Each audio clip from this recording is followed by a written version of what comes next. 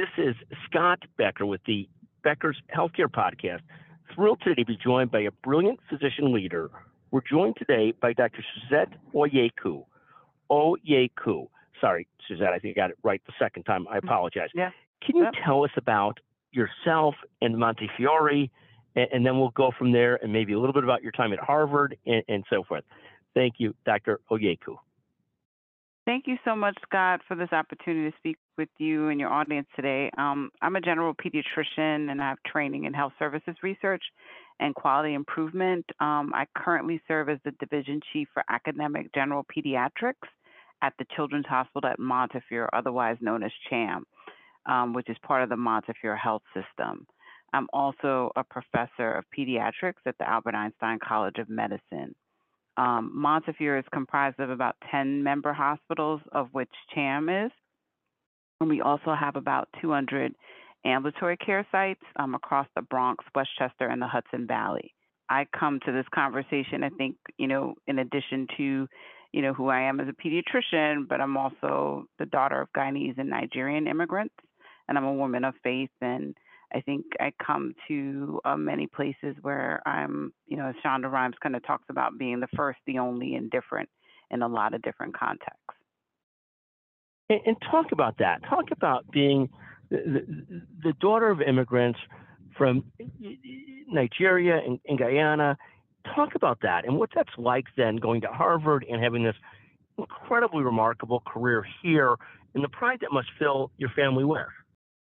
Yeah, I think, both my parents came as young adults to the United States. And I think my dad used to always say, silver or gold I don't have, but only thing that I can offer you is education.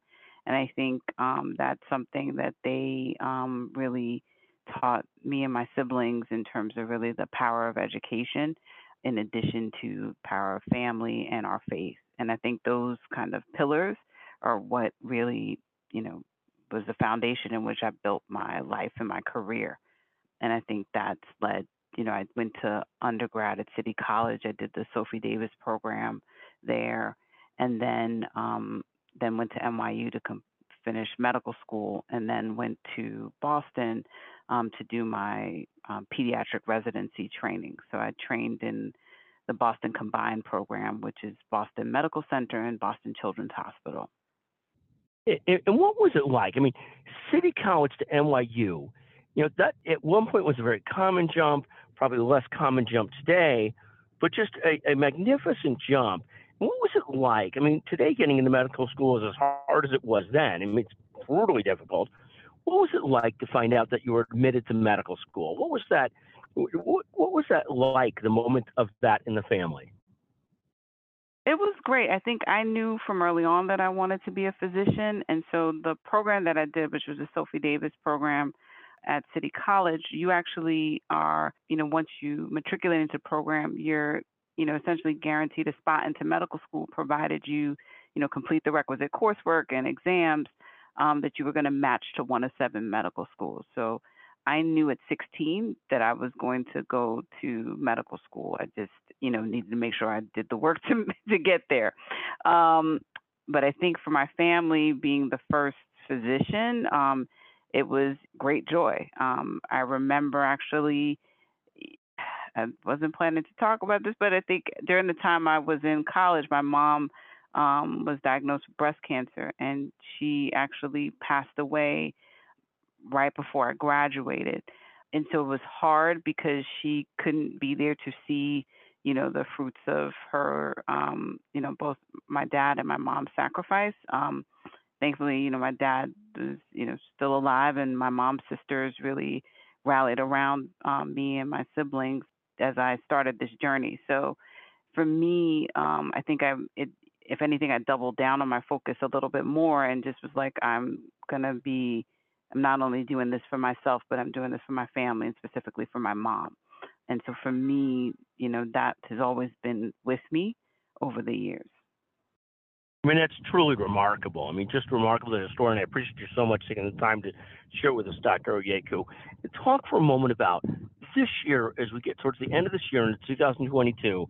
Where are you most focused and excited this year? So I think as a pediatrician, definitely excited to hear the news, hopefully from the CDC panel today, about pediatric vaccines being available for our children 5 to 11 years of age. So I think, like many physicians, I've been very, focused around community education related to COVID and COVID vaccines. I think as a person of color, I felt like it was important for me to share my voice and share my why. Because I think as we've seen communities of color, as Dr.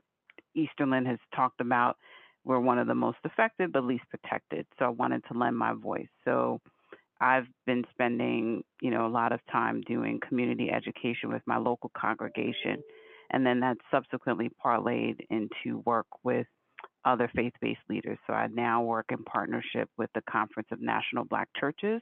They have a funded effort with the CDC, and we've trained over 1,000 pastors and other faith-based leaders across the United States about vaccinations in general, but specifically around COVID and COVID-19 vaccines. And then these pastors then take that information and they educate their congregations. So it's almost train the trainer kind of model. And those pastors then partner with local health systems and health departments to conduct vaccination pop-ups. And it's been very gratifying work because we've seen in some of these communities where we've done this work an increase in vaccination rates in the community. So I think it just reminds me about the power of community, and that's definitely something I'm very excited about because I think also with the opportunity for children to get vaccinated, it allows us to get closer, one step closer to, some semblance of normal, even though I think we're at a new normal right now. And so getting better and better on vaccine hesitancy and these kinds of efforts are so powerful and so important.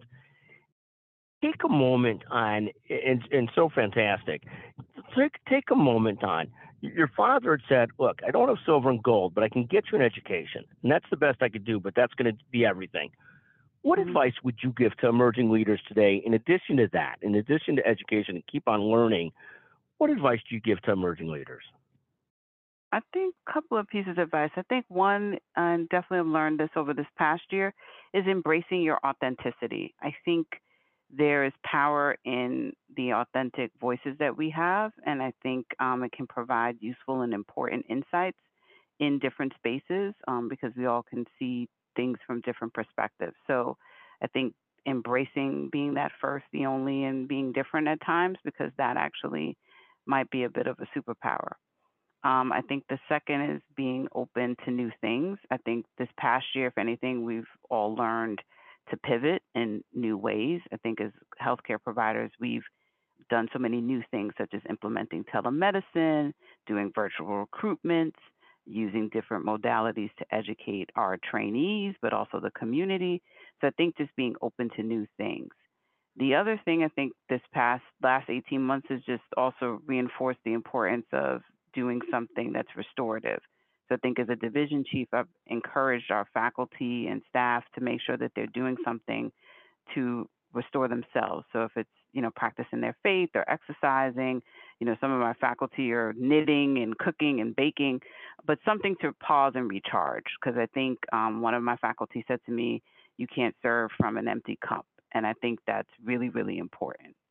I think the other advice that I give is just remembering to take up space and that our voices matter. So I think for me last spring and summer, when we saw the various civil unrest erupt across the country, I realized it was just important for me to use my voice to speak up for those issues that really matter. And I think, also using my voice and lending it to these education efforts because I think it's important to share your why.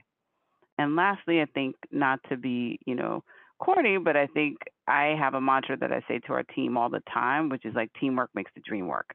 And I think it's important for us to remember that no leader is in isolation. They work in a team, and it's really important for them to encourage their team and to listen for their feedback. And because some of your best ideas come from your various team members. So I think it's important to just, really leverage the importance of your team.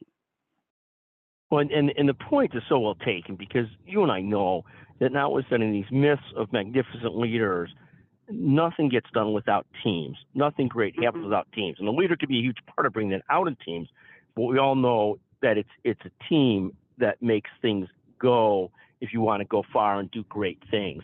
But I love this concept of teams and being open, taking care of oneself, speaking up about whatever it is that you care about, your principle about, speak up. Don't be afraid to lend your voice to it. We just had that discussion internally in our family yesterday, quite frankly, to be willing to Mm. speak up on behalf of others. And then this concept of being authentic. That you and I know that as a professional person, anything, I have to dress up better than I otherwise would for work because I have to look like a professional.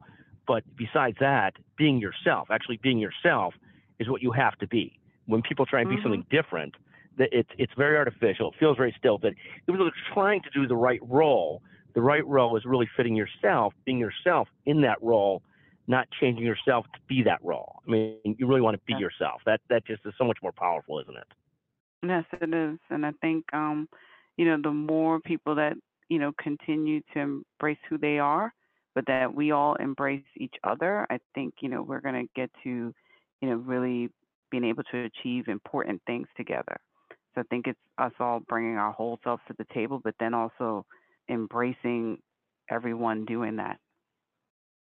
Dr. Oyeku, what a pleasure to visit you with you. What a remarkable career. I mean, we all know that all of us are immigrants in one generation or the next, and it Mhm. just makes the world and the country so much better. Thank you for sharing your story with us. What a remarkable story. Thank you very Thank much. you. Thank you so much. Really appreciate the conversation today. Thanks again.